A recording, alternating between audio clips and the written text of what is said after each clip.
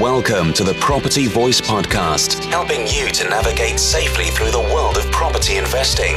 Get the lowdown and updates, insights and outcomes on all matters property with a splash of entertainment along the way. The Property Voice, a voice to trust among the crowd. Now, let's get started with your host, Richard Brown.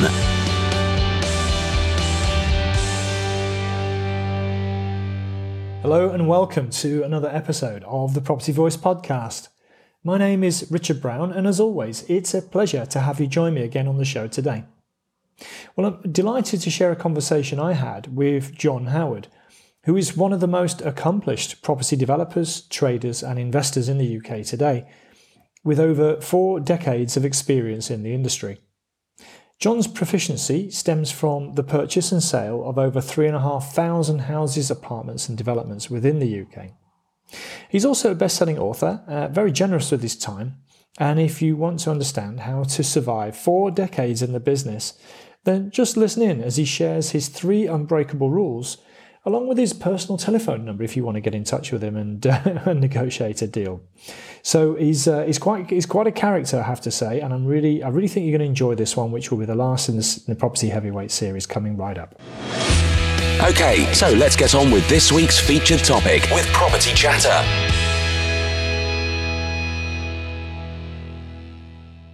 Here we are again. It's Richard Brown, obviously, from the Property Voice podcast, and part of my series at the moment I'm titling Property Heavyweight, just about launched. I'm delighted to say I'm joined on the call today by John Howard, who's a very, very experienced developer and has got other aspects to his experience. John, first of all, hi, how are you doing? Are you well? Very well, Richard. I'm not sure you should be calling me a heavyweight. I've been 12 stone since I've been 21 years old, dead on 12 stone since 21. Well, that might be quite a part of it, actually. Maybe leading a healthy lifestyle. Who knows? Well, I try to. I don't drink and I don't smoke. That's for sure. There we go. So it might be part of the secret. That's a good start. It doesn't always guarantee success, mind you. I can't suggest that. No, indeed. But thank you very much for joining us today. I'm sure, pleasure. It's a pleasure. Our audience is going to look forward to it. We had a very short chat before I hit record, and already I think we're going to have some interesting points to discuss. But what would be really useful, and my audience is used to this, so they're going to be familiar with the question I'm about to ask you, which is, I usually just try and get a bit of a context of a guest I'm talking with. Would you mind maybe taking us through your backstory and your journey, if I can use that horrible phrase, in property over I know it's a couple of years. Would you mind taking us through that? Yeah, no, I can. I can briefly take you through. I don't know how long you want me to spend doing that, but I'll start, and you tell me when to stop. Richard is the answer. Okay. So my father was a greengrocer in Felixstowe, and when he was 60, he decided he'd like to be an estate agent, which was a bit strange because obviously everyone knew him as a good greengrocer. They didn't know him as an estate agent. And obviously they said when he came to value the house, well, how do you know what you're doing? You're a greengrocer. But anyway, he bought an existing business. And in the holidays, when I was like 10, 11, 12, I used to cycle around and note where all the for sale boards were. I used to get 50 pence a time for doing that. And then he would go and door knock, which is exactly what we still do now with some of the estate agents we own, and try and get them on the market. So I was doing that when I was 10, 11, 12, holding the tape for him because in those days, of course, you had a metal tape or material tape to hold to measure the rooms and everything. Mm-hmm. These days, it's all you just press a button on a infrared light comes on. So I did all that. So I had a really, really good grounding, Richard. And then when I was 17, I joined my father in his business, very small business, one man and a secretary really at the time. And he'd been ill and there wasn't really any business hardly at all. So, but after 4 months, he went back into hospital. So I ended up running the business myself at 17 years, 4 months, which was, you could argue, was a baptism of fire. I didn't do very well, but I kept it going, and we had at the time we did property management, a bit of that, which is great experience. We had a building society agency as well in those days. Estate agents quite often also acted as the local building society, so we did that as well. And we did insurance brokers. We're insurance brokers as too. So I got a really good grounding, and we were losing money, which is even better. So, there's no better way of learning. They say you learn more about yourself when things go wrong than when things go right. That's for sure. A bit like a football team. So my father came out of hospital, and then by then I realised quite quickly that I wanted to buy and sell property rather than be on the other end of all the criticism from buyers and sellers, to be honest with you. Yeah. And I just thought it was a much better way of making a living. So on my 18th birthday, I managed to borrow some money from my mother, and borrowed some money from the bank. And in those days, you used to have a bank manager you could go and talk to. And obviously, he knew my family and so on, and he lent me some money to buy 2 sitting tenanted flats within a freehold building, which was the rump end of a property deal that another property developer had, and he let me buy it off him. So I bought that one on my 18th birthday, and I sold it within 6 weeks to one of the flats to the tenant. Persuaded the tenant to buy it. So I think I paid $9,500 for the pair, and I got $8,250 I think back for one of the properties, and then I sold the other property a year later. So that was a great start. And as I say in some of my seminars, Richard, if you're borrowing money off your family, make sure that you give them a decent interest rate on the money, and also that you give them a small share of the profit. Because guess what? My mother was delighted to lend me some money again for my next deal, as was the bank manager. So, and then that just rolled on, really. And I ended up buying the business off my father when I was 19, changed the name to my name, and it improved greatly. And then I sold the business when I was 24 to my manager. I brought in a guy who I knew his father had some money, so I thought hopefully he'd buy it, and he did. And then I met because when I was 24, I met a guy called Robert Boyce, who very wealthy backer really, and I still do deals with the family today, and they own the thing called the Holiday Property Bond and many other things as well. And we started buying bigger houses in flats. Flats was my thing, so we started buying a lot of bigger blocks of flats and things like that. And then eventually, 2 years later, I had the chance to buy a tower block in Ipswich which consisted of 107 flats, which I did with my backer. And we made £987,000 profit on the deal within 2 years after tax. And after all costs, and I always go on about all costs, because all costs do mean all costs. They don't mean, I missed out the solicitor's fees, or I missed out what we spent with the agent, or everything. And from there, we went around the country buying local tower blocks of local authorities, and we did quite a few of those, and sold them off individually successfully, the flats. And then the 92 recession came, and we survived the recession. But learnt a lot, obviously, in the process. And then we started buying a lot of listed buildings, which were difficult that other people didn't want to do really, because they were difficult to convert. We became quite specialised in dealing with listed buildings and convert them back into houses and flats. Another type of difficult projects, really. So that's what we did. I did right up through to 2000 and beyond. And I'm a bit like Forrest Gump. I just keep on going, or as someone described me as a Volvo with 200,000 miles on the clock, but still going. Never bought in London. If I bought in London, I'd probably be an Aston Martin with low mileage parked up in Jersey somewhere. But I didn't do that. So that brings you really right through. During that time, I was a director of Cambridge United for 18 years, football club, and I bought the ground with my partner as well. And then we sold it on to Grosvenor Estates. And what else have I bought, which is a bit different? I ran a racing yard at home. The property recession in 2008 came, survived that quite easily, called the market right, and decided to train racehorses from home, which wasn't as successful as I wanted it to be fair.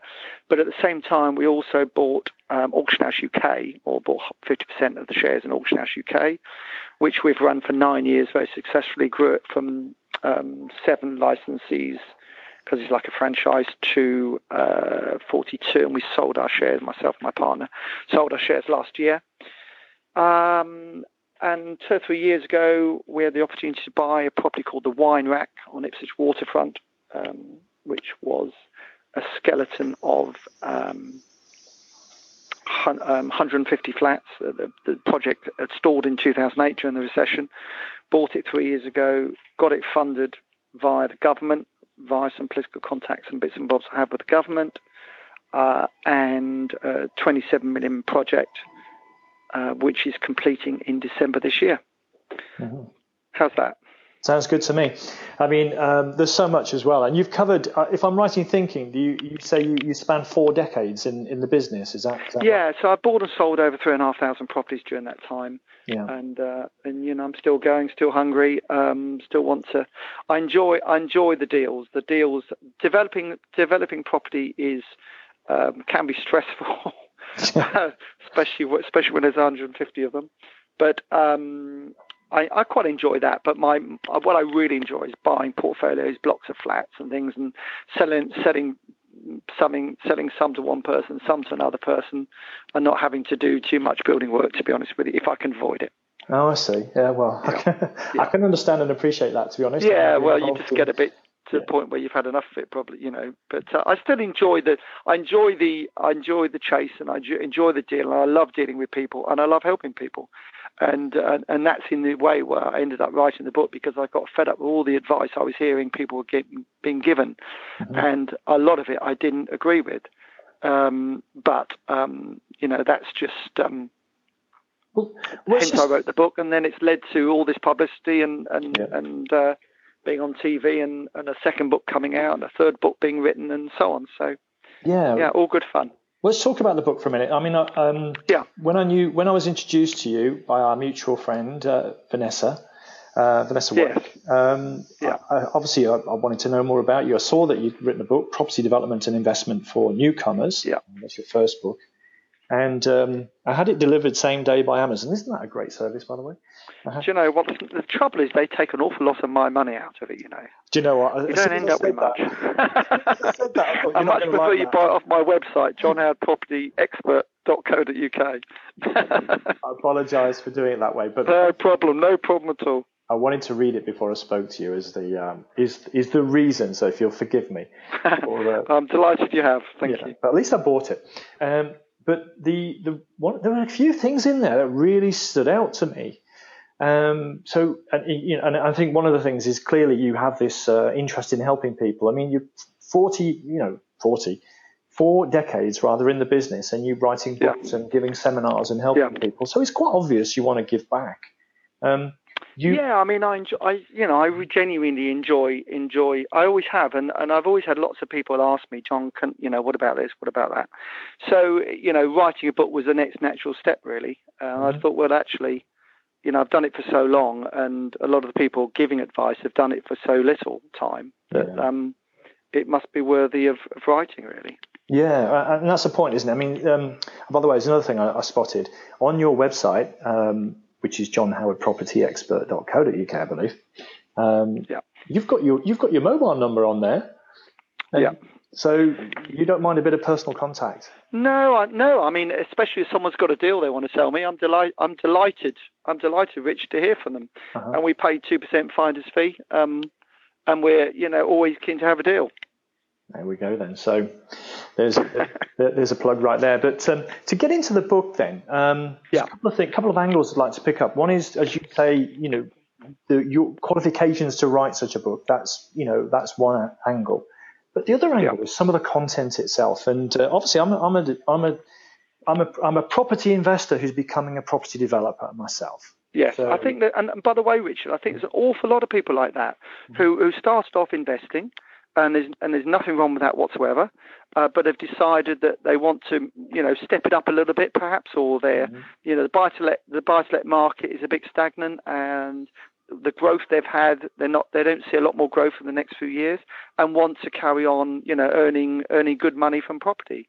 And that's why I think, it's caught on a little bit, Yeah, no, it has, and certainly related earlier when you were talking about dealing with trades on site and stuff like that. So I don't want to take us too far down that angle right now. But here's a couple of things that really stood out to me when I read your book. I thought, first of all, there was a very, very strong and clear emphasis on getting in and out, time in the deal. And you in particular, it was a revelation for me to actually read this, and I've incorporated it into my own processes now. For example, you talked about getting the legal pack up to date when you're selling the property on as a developer, so you minimise the time for searches from the buyer's point of view. And that was a gem, first of all. I never really thought of that. And of course, you're just sort of sitting there waiting for them to take 45 days or whatever it is. Absolutely. You've got to, do you ever play? Have you ever played squash, Richard? Yeah, I have. Yeah. Yeah, so with squash, the idea is to stand on the tee and control the game, and really it's as simple. Whether you're buying or whether you're selling, you need to be in control of the deal, and to be in control of the deal, you need to be the one on the ball and up to date with all the information, so that you can control the time scale which you want to buy or want to sell that property in. Well, I wish I could say I could play squash in the way you've just described, but I've certainly admired the people who can control the tee. But you're right. Exactly. Me too. Too. And by the way, what I've said is the ideal world, and of course things happen in any deal, and we have it all the time as well.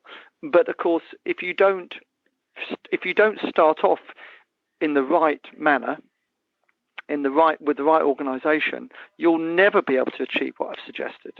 So, at least if you start off being organised and on the ball, you have a much, much better chance of actually achieving that in the long run.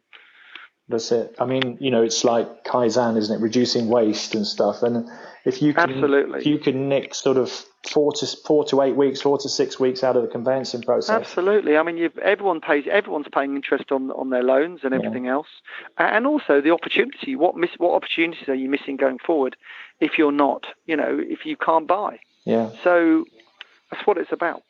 I'm going to just dive straight into what you just said there, if you don't mind, John, because you said about everyone's paying interest on the money, etc. Now, I had somebody, pose a question towards me a while ago, a couple of years ago actually, was something along the lines of, if you're a high net worth investor, why do you borrow money? Why do you need to borrow money? So what would you say to that? Well, because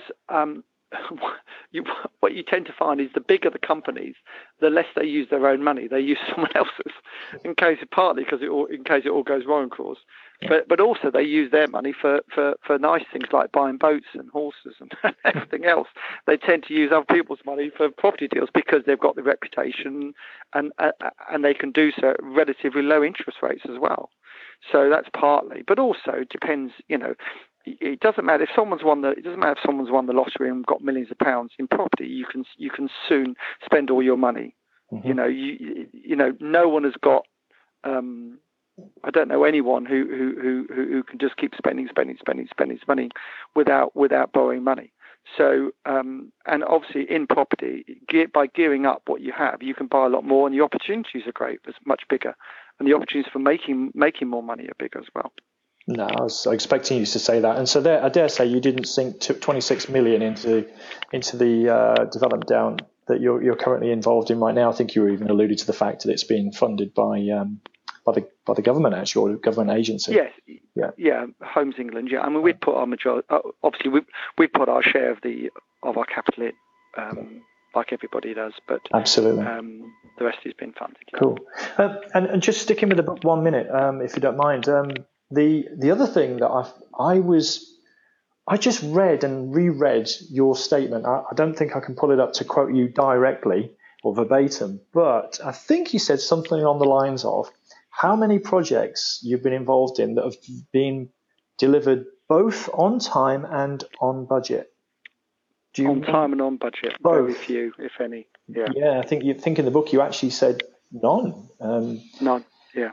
So, and that's because it's especially when you're developing converting properties, because the reason we got involved in developing converting properties is that because less people want to do it. So because of that, the margins ought to be better. But the reason that other people don't want to do it quite often is because, unlike new build, where you can quantify everything down to the last door and the last nail, literally, these big house builders can tell you to the nearest £100 what it's going to cost them to build a house.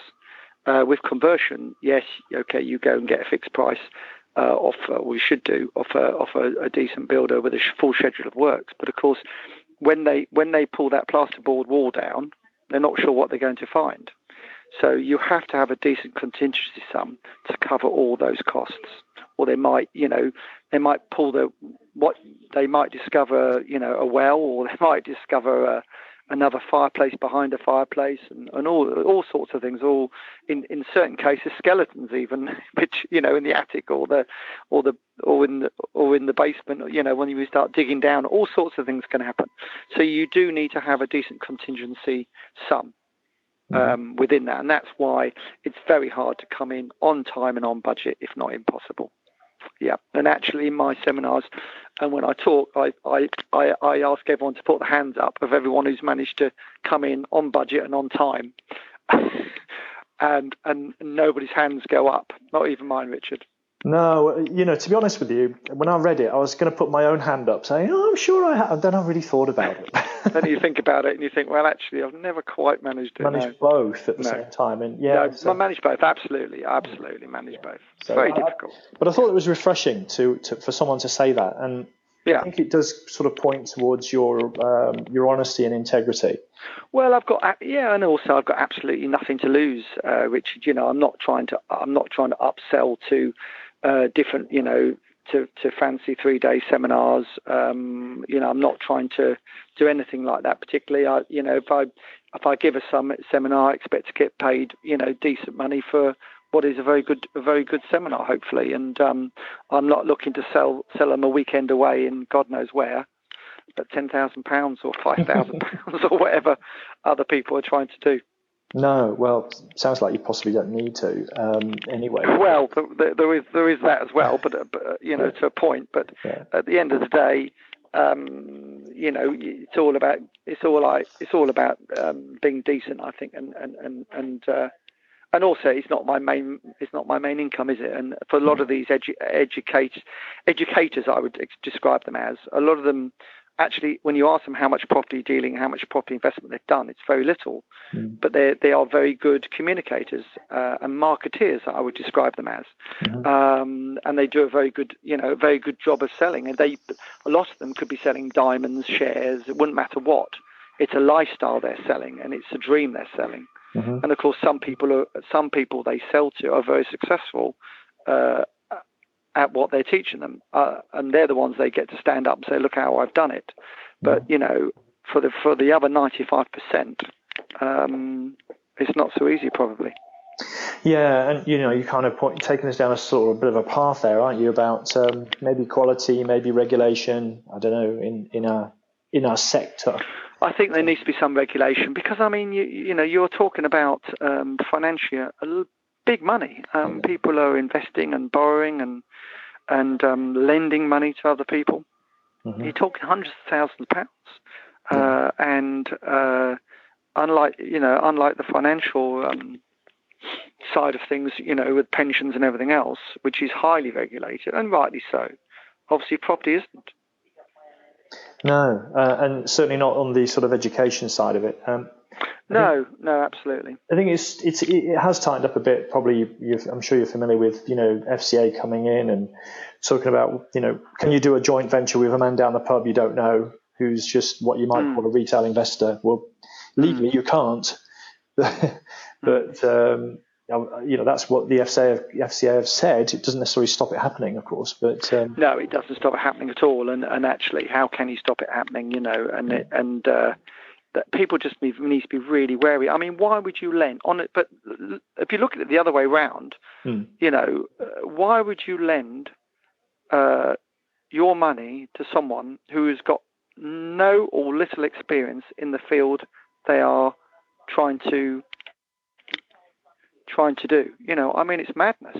Yeah, well, total madness. I mean, why would you do it? I mean, but people are doing it. I know, but why would you? Yeah. And you say, well, how many property deals have you done? Oh, I haven't done any. Oh, this is my first one. I need to borrow 100,000 from you, and what are you putting in? Oh, nothing. It's just unbelievable.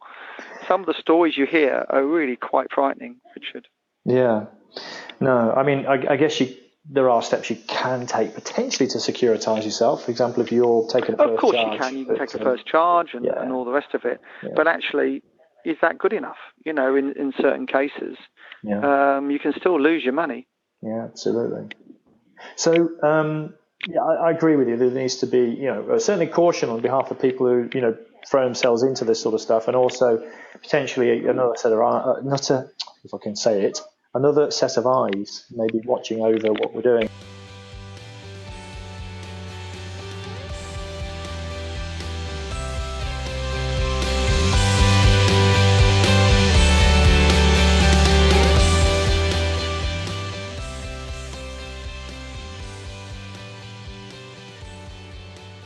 If I can just take a bridge from that, you did say yourself that you kind of got a started in terms of property with a backer. In fact, it was your mum, wasn't it? Your first backer. Yeah, I mean, my first backer was my mother, and she lent me £2,500-3,000 or something, and the bank lent me the balance.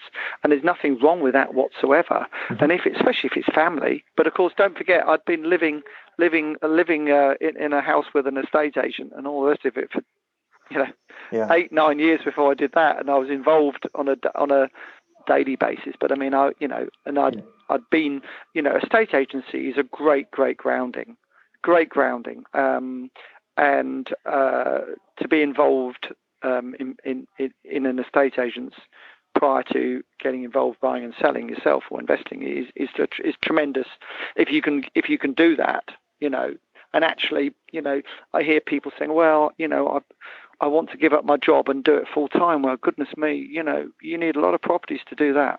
Yeah. Really, in my view, it's not something you need to do. You can keep your income, which is great, which means you're not having to, delve into any profits or rents to live off. It's a far better way of doing it, certainly for the first 5 to 10 years, unless you really take off. It's different. Also, you get access to funding a lot easier as well, can't you? Because you've got stable access to funding easier, Richard. The whole thing's easier, and I understand. People the dream of, I'm a property developer, and I get up at 10, and I get up at 10. I have lunch at 12:30. I'm down the gym in the afternoon, and phone goes, and I make $250,000. And at the end of the day, the harder you work, the luckier you get. And I've worked very hard. Yeah. Well, I was going to say that's not a picture I resonate with. No, exactly, Richard. I mean, I've got one or two friends who really aren't quite like that, but they are like that to a great extent. But they are special, talented people with that charisma, and they just fall into. Life is very easy for them, and there are one or two people like that in life. And we're all a bit envious of them, and they're normally good looking as well, male or female, and everything seems to come easy to them. I don't think in reality it really does, but that's how it appears. But for the rest of mere mortals, as we all are, you've got to get stuck in, and you've got to work hard, and you've got to make the right decisions. It's all about decision making, right decisions at the right time. When people say, I heard about that, I could have bought that. Well, tough. I bought it, you didn't. So they've all got the story. Well, of course I got offered it. Well, Well, it's funny. Even today, talks cheap, takes money. It talks cheap. It takes money to buy land, doesn't it? Well, it does, and even today, somebody offered me a plot today. Basically, I'll come back on topic in a second. But somebody offered me a plot today, and long story short, I'm going to be paying a premium above what they paid for it. Do I begrudge them for buying it cheap? Well, not Richard, really. I have to say, I never begrudge anybody. Yeah. I'm very happy to take a profit of. Well, first of all, I'm happy to take a profit of someone, and I'm also happy if they make a profit of me. I'm confident with my ability, so I don't have a grudge with anyone that's making a profit. And the biggest person, or the largest pro rata profit anyone made off me, was when we bought 2 tower blocks in West Brom, 280 flats. And the guy had paid $75,000 each for these 2 tower blocks 6 months earlier in 1990, and we paid him $1.5 million for them 6 months later. Mm-hmm. So that's a deal of a lifetime for him. Absolutely. And in the end, he pushed me up another 50 grand in the end, and otherwise he wouldn't do the deal. And the reason he got them so cheap was because in those days, a lot of local authorities believed that they were unmortgageable, these tower blocks, and they had to be blown up. And to blow them up cost £500,000. So if someone gave them some money for them, it's a real bonus to them.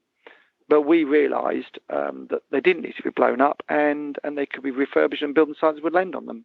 So that's and you always need an angle. But of course, eventually, lots of people catch on to that angle, so you have to move on to another one. And for us, it was converting listed buildings from were offices, were houses originally, but made into offices or shops back into houses and flats. Mm-hmm. That was another angle, So you have to reinvent yourself a little bit every few years sometimes, as people catch on to what you're doing. Well, that's a really interesting point you've made there, right there. To be honest, John, I wanted to come to that because obviously one of the reasons I wanted to talk to you and to some of the other, I'm going to call them heavyweights. You're not a heavyweight in that category. We've got that out of the way, but certainly in terms of your experience and achievement in property sector. How I describe myself is one of the most experienced property developers, investors in the UK today, not the most successful. Okay. Well, that's there's always someone much more successful in life, whatever you're doing. Understood. But I think where I was going with the point was, and you kind of touched on it, was about reinventing yourself, finding an angle. So if people are interested in scaling, and perhaps maybe to emulate someone such as yourself, what sort of tips might you give them? Well, what I would say is it's much easier to buy 5 properties and make money than it is out of 1, because you've got options. So if you're buying 5, first of all, you're probably getting a better discount because you are buying 5. Yeah.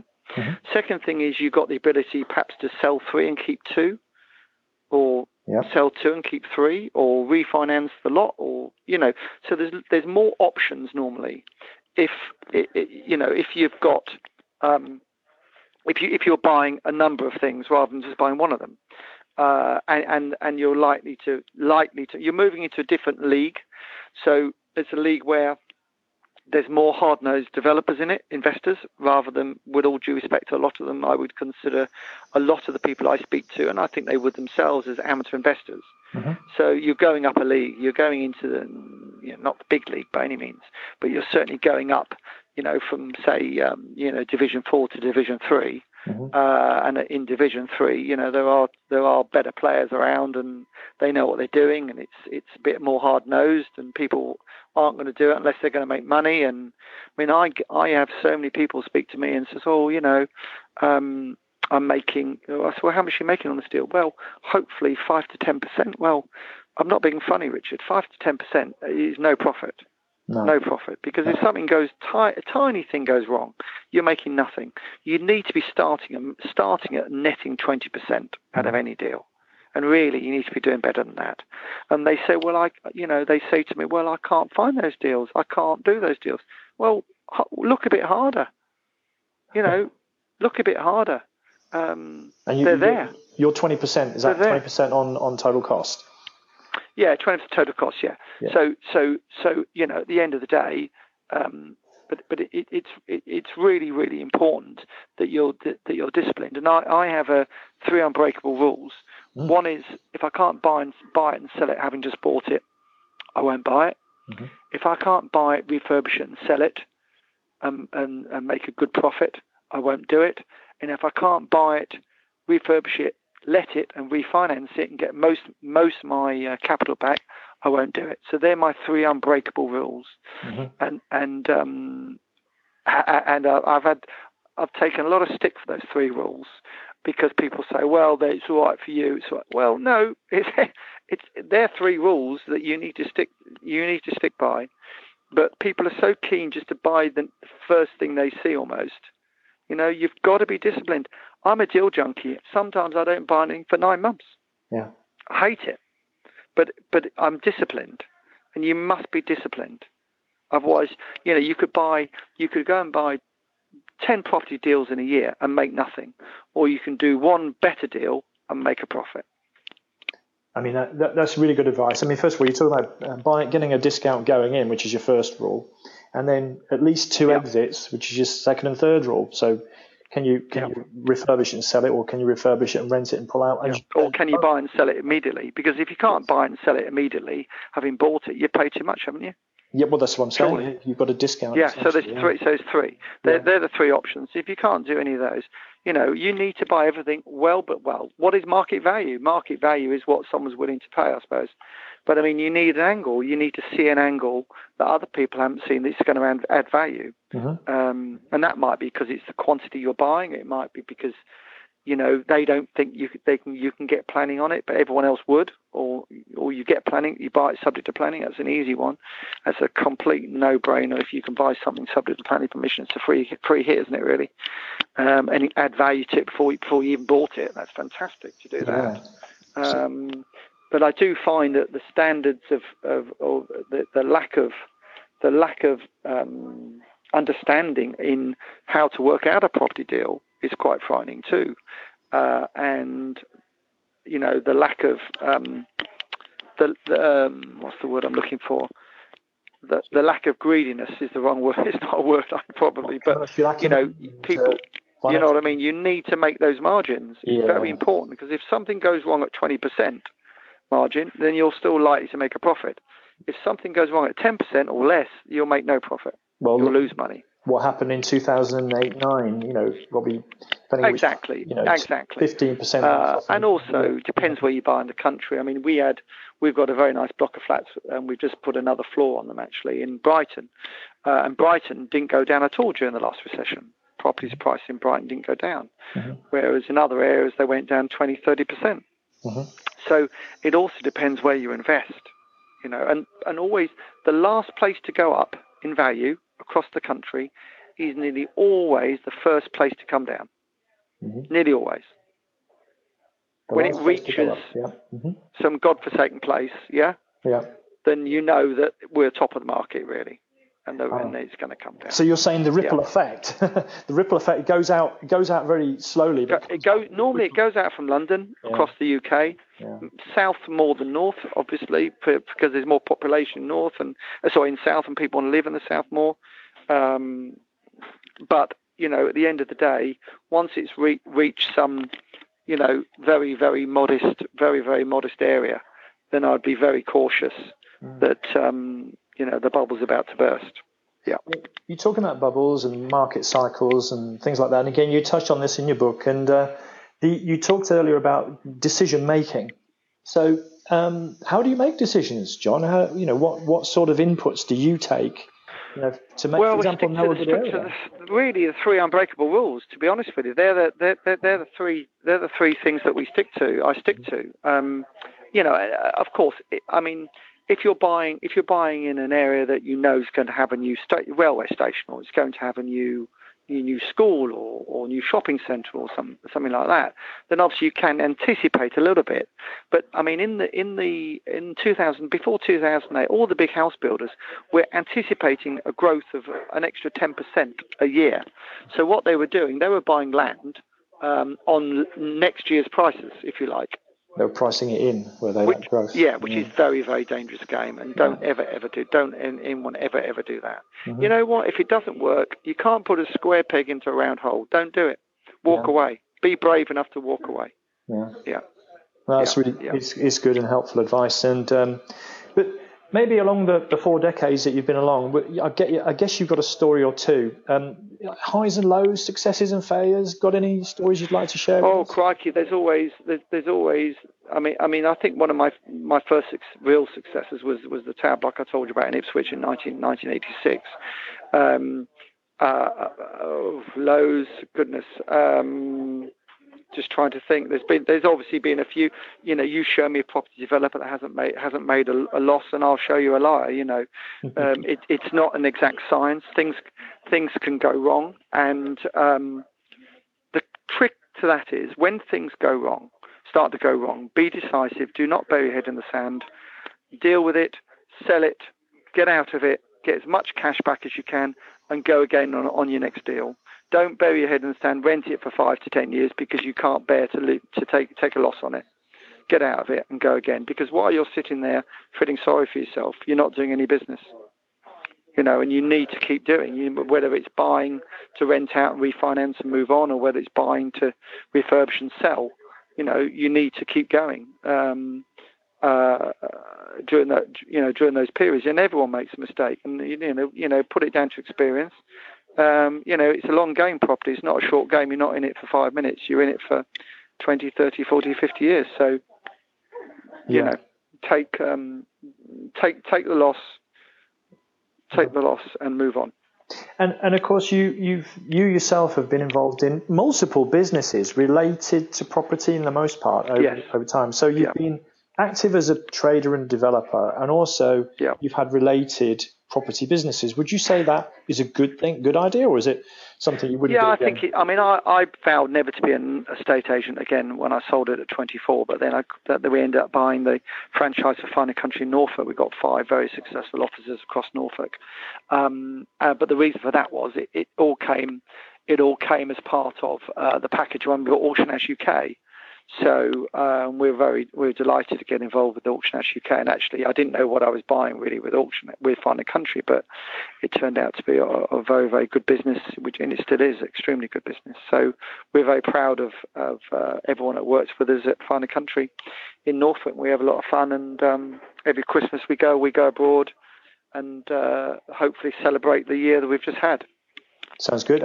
So presumably that's about creating an additional income stream to sit alongside the more lumpy money. Yeah, it's something that obviously it's not that difficult for us because I understand property so well, I suppose, and work with agents for 40 odd years. I know what they're all like.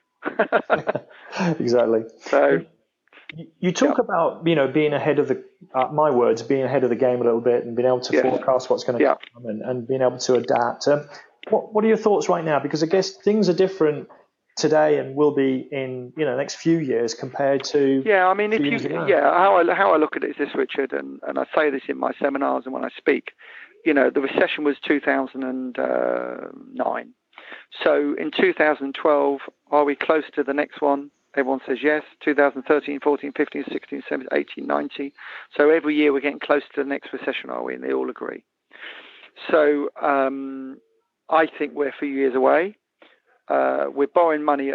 People can borrow 5 times their salary. When it gets to 6 to 7 times their salary, outside London, this is when they start borrowing 6 to 7 times salary. That's normally when you have a big problem. So we're at 5 times at the moment. We've got a fantastic interest rate, I know, and that's what's helping everyone. We've also got the Help to Buy scheme, which is a fantastic scheme the government brought in, 10 billion Help to Buy, £10 billion available to help people. That's sort of masking the market a little bit as well, probably. So if Labour get in, we've got big problems straight away. If Labour don't get in and we have another Tory government, which I believe and hope we will, then I think we've got probably 3 years before I would be a little bit cautious and concerned. And that's more from a developer point of view or just across the board? More from a developer point of view. I think if you're investing and you've got a good income, your income isn't going to go down particularly. The value of property might go down, but your income won't go down. Yeah. So as long as the banks are happy to stick with you, even though the ratio of your loan to value ratio is lower, then renting is a fairly safe bet, isn't it? Bit boring, but bit boring. But it depends what you want. Yeah. And probably the truth is you want a balance. I've got a balance, and most people, have got a balance of who've got any size portfolios, haven't they? So, there's nothing wrong with buying and selling, and there's nothing wrong with investing. No, but both probably is the answer. Absolutely. Yeah. I'm just also getting a bit conscious of your time, John. I don't want to take too much of it. Yeah, that's good. Thank you. No, what maybe starting to wind up. I'm going to maybe ask if you could mention how people could connect with you if they want to. That's kind of you, Richard. Yeah. So if you go to johnhowardpropertyexpert.co.uk, my seminars. I'm not doing many seminars across the UK this year because I'm busy doing my own developments, but any that I have got will be on there. I've got one in Waltham Abbey on Monday, July the 8th. Another one. I've got one in Norwich September. I'll have another one in London as well in September as well, I'm sure. Manchester, Birmingham, so on. So I've got some, but not that many. Most of them are about 10 to 12 people at the most, so we can go through in a day an awful lot of information, and we can dovetail them to a point to what your issues are, what you're trying to achieve individually, as well as helping each other in the group. So they're quite good fun. I buy lunch as well. It's part of that, so it's not all bad. You get to listen to me for 6 hours. It's probably not quite so good, but there we go. And I'm also doing some property exhibitions in London and one in Manchester, I think, coming up. And my property elevator show, we just filmed the last episode of that, of the first series, and do property question time, and I'm always available on Property Tribes to answer questions and other issues as well. Yeah, and just say that. So I'm fairly available. Property Question Time is on one of the TV channels. Property TV. Yeah, it's on channel 189, sort of 9 o'clock at night normally. But you can always record it if you're on a hot date or whatever. I like the sound of that. Well, John, it's been fascinating. First of all, getting to know you a little bit, and reading your book, and chatting to you both on and off air. It's been really good. I think there's some gems in what you shared. And Thank you, Richard. I'm sure our audience are going to take away a lot from that, and you might get more than 10 or 12 lunches to pay for at some of your seminars. Who knows? Yeah, well, I'll be delighted to. And Richard, it's a pleasure to talk to you and meet you, and thank you for allowing me to speak today. No, you're more than welcome. Pleasure's all mine. Thank you, John. I appreciate it. Thank you.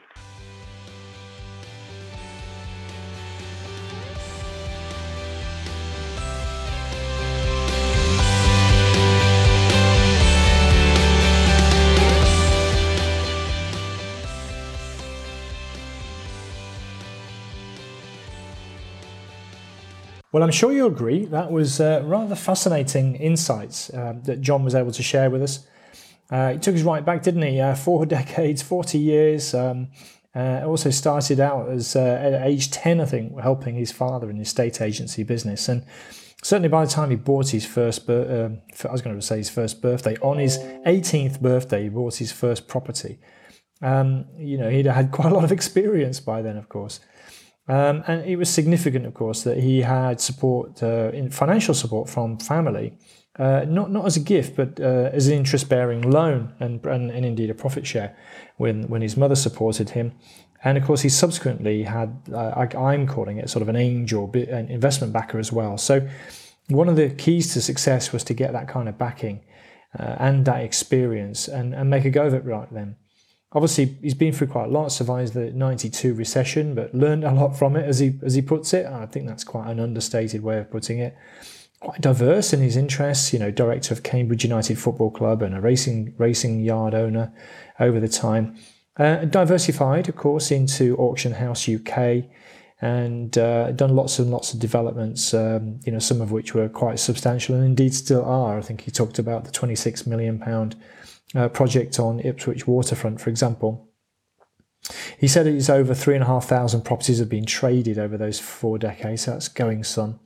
He enjoys the development, but really looks at portfolios and then breaking them down to make a profit. So I think the bigger deals really was the big takeaway there. Of course, his book is Property and Investment for Newcomers, and I've read that. And as we talked about on the show, if you get it directly from his website, which is johnhowardpropertyexpert.co.uk, rather than Amazon, he'll get to keep a larger slug of the royalties, so that will help him out, I'm sure.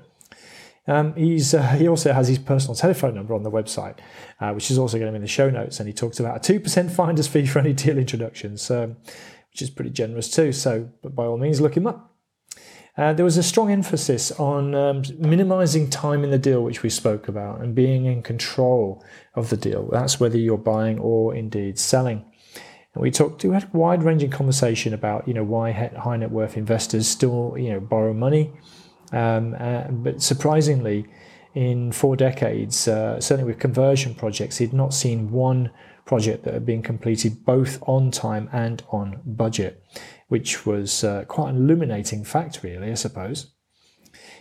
He doesn't sell lengthy training courses. I think he genuinely wants to give back. So look up for his seminars. I think he's still got some in September if you want to check one of those out. I think apart from the financial backing, he has quite a lot of tips. When I started talking to about advice and tips, there's quite a lot that came out. It said, don't quit the day job, certainly not initially. Make the right decisions at the right time. Making a profit is not a problem as long as you understand how to make a profit, and whether somebody makes a profit of you, equally, that's not a problem either.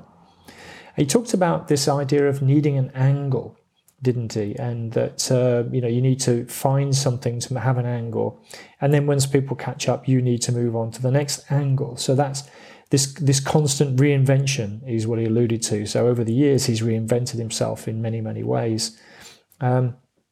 He talked about the idea of bigger deals. It's easy to make money on bigger deals. So he said if you buy 5 properties, you can make money in more than one way, of course. Got multiple exit options. So something I'm discovering myself, of course, larger deals give more opportunity, I find. And that's certainly what John was suggesting. Equally, you're dealing with different types of people, I suppose, at that end of the market. But I think most crucially, he talked about what he calls the unbreakable rules, his unbreakable rules, which, just to recite them, if he can't resell it straight on after buying it for a profit, then he won't buy it in the first place. That's a property, of course. If he can't buy a property, refurb it and sell it with a profit afterwards, then he won't buy it. And if he can't buy it, refurb it, let it, and refinance it in such a way that he gets most of his money back out, he won't do that either. So they were the 3 unbreakable rules that he has, which gives 3 multiple exits in 3 different ways and 3 different timelines, of course. He talked about the idea of having to be disciplined, of course, sometimes sitting on your hands for quite a long time. So there are lots and lots that came together. I'm just trying to think if there's any other key points that we really talk about that I want to share with you. Property being a long game, of course. And of course, he's been involved in lots of different income streams. He's, related to property. He's got the estate agency. In fact, he has 2 estate agency businesses. Auction House UK. He's a property trader. He's been on property development. He's got investments of his own. So there's multiple income streams there. All property related, or mostly property related. I guess we can add Cambridge United and the Racing Yard as non-property related income streams as well to that list. And he gave a few tips on spotting recessions, if you like, and what to look out for from a government policy and political point of view towards the end. So he talked, I guess in summary, about having a balance of income and capital, trading and investing. So not just multiple income streams, but different strategies as well within them. Series of contacts are in the show notes. His website, as I mentioned, is John Howard, propertyexpert.co.uk. His personal phone number's in there. I won't read it on air, as he didn't. And that's it. But yeah, also you can watch him on TV. He's on Sky TV. He's on the Property Elevator Show, which is kind of a Dragon's Den style, and Property Question Time. I'm not sure they're both on, but certainly one's on Sky Channel 189. And you'll find him at Property Tribes as well, posting from time to time. So there we go. That's what I wanted to share there. And I think it's I just want to say thanks to John, if you're listening, for sharing today. But I'm recording this segment of the show after 11 o'clock on a Tuesday evening, as my podcast goes live at 6 a.m. on Wednesday. And the reason I'm doing that is I had a really busy day, and my daughter was sat working with me today, and she left a few hours ago, and she said, I'm not sure I want to work for myself. It seems like a lot of work. And we didn't really have time to talk about that in detail and follow on. But of course, I have been working pretty hard. I was awake before 6 today, and I'm going to go to bed quite considerably after midnight, probably at this rate, as I'm going to get the podcast up and running for you to listen to first thing in the morning. And there's quite a lot of things happening in between. But I chose to do much of what I did today. That's the big difference. So I did choose to have an evening seminar with some of my apprentices. I had a couple of hours on the phone when I'm talking about building out an integrated content management or content marketing platform. And there's quite a lot of deal opportunities as well there. So I think it's been fun. It's been tiring, but it's been fun. But it's interesting when people look at it and view it from the outside. There's been other times where I've just been chilling. I've been able to go and travel. So I might have that conversation with my daughter. But just going back really and linking to what I'm saying about John and equally a lot of the property heavyweights, things don't land on a plate. You have to go out and work for this. And I'll perhaps be capturing some of this, the essence of my thoughts. I'm preparing an article for YPN magazine, something along the lines of the success of the 1%ers. That's my working title. Whether that will be the final title, I don't know. But I just thought I'd say that because people perhaps get the wrong idea of what it's like to be in property. And there are periods of time where it is actually quite hard work. But I think it's very, very rewarding at the same time. And you do get a lot of flexibility and freedom of choice. So I will have a conversation with my daughter to make sure she has the right impression and didn't leave it just there. But needless to say, that's the end of the interview, certainly, for this series, the Property Heavyweight series. I'm planning to return next week with a kind of a summary and wrap up and some of my insights and learnings as we've gone along the way. So please join me for that. But meanwhile, if you want to talk about anything from today's show or just talk about property investing and developing more generally, you can always email me at podcast@thepropertyvoice.net. I'd be very happy to hear from you. Of course, the show notes are going to be at the website, thepropertyvoice.net as well, I guess all that's left to say, late on a Tuesday evening, having polished off the glass of Malbec. Yes, Sean, I did. Thanks very much for listening once again this week. And until next time on the Property Voice podcast, is ciao ciao.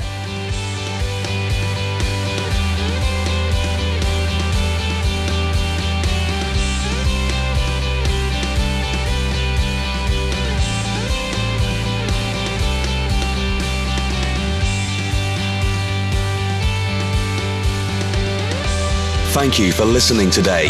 Now head over to thepropertyvoice.net for more inspirational content and get updates through our mailing list. Join us next time on the Property Voice podcast. And if you enjoyed the show, please don't forget to rate us on iTunes.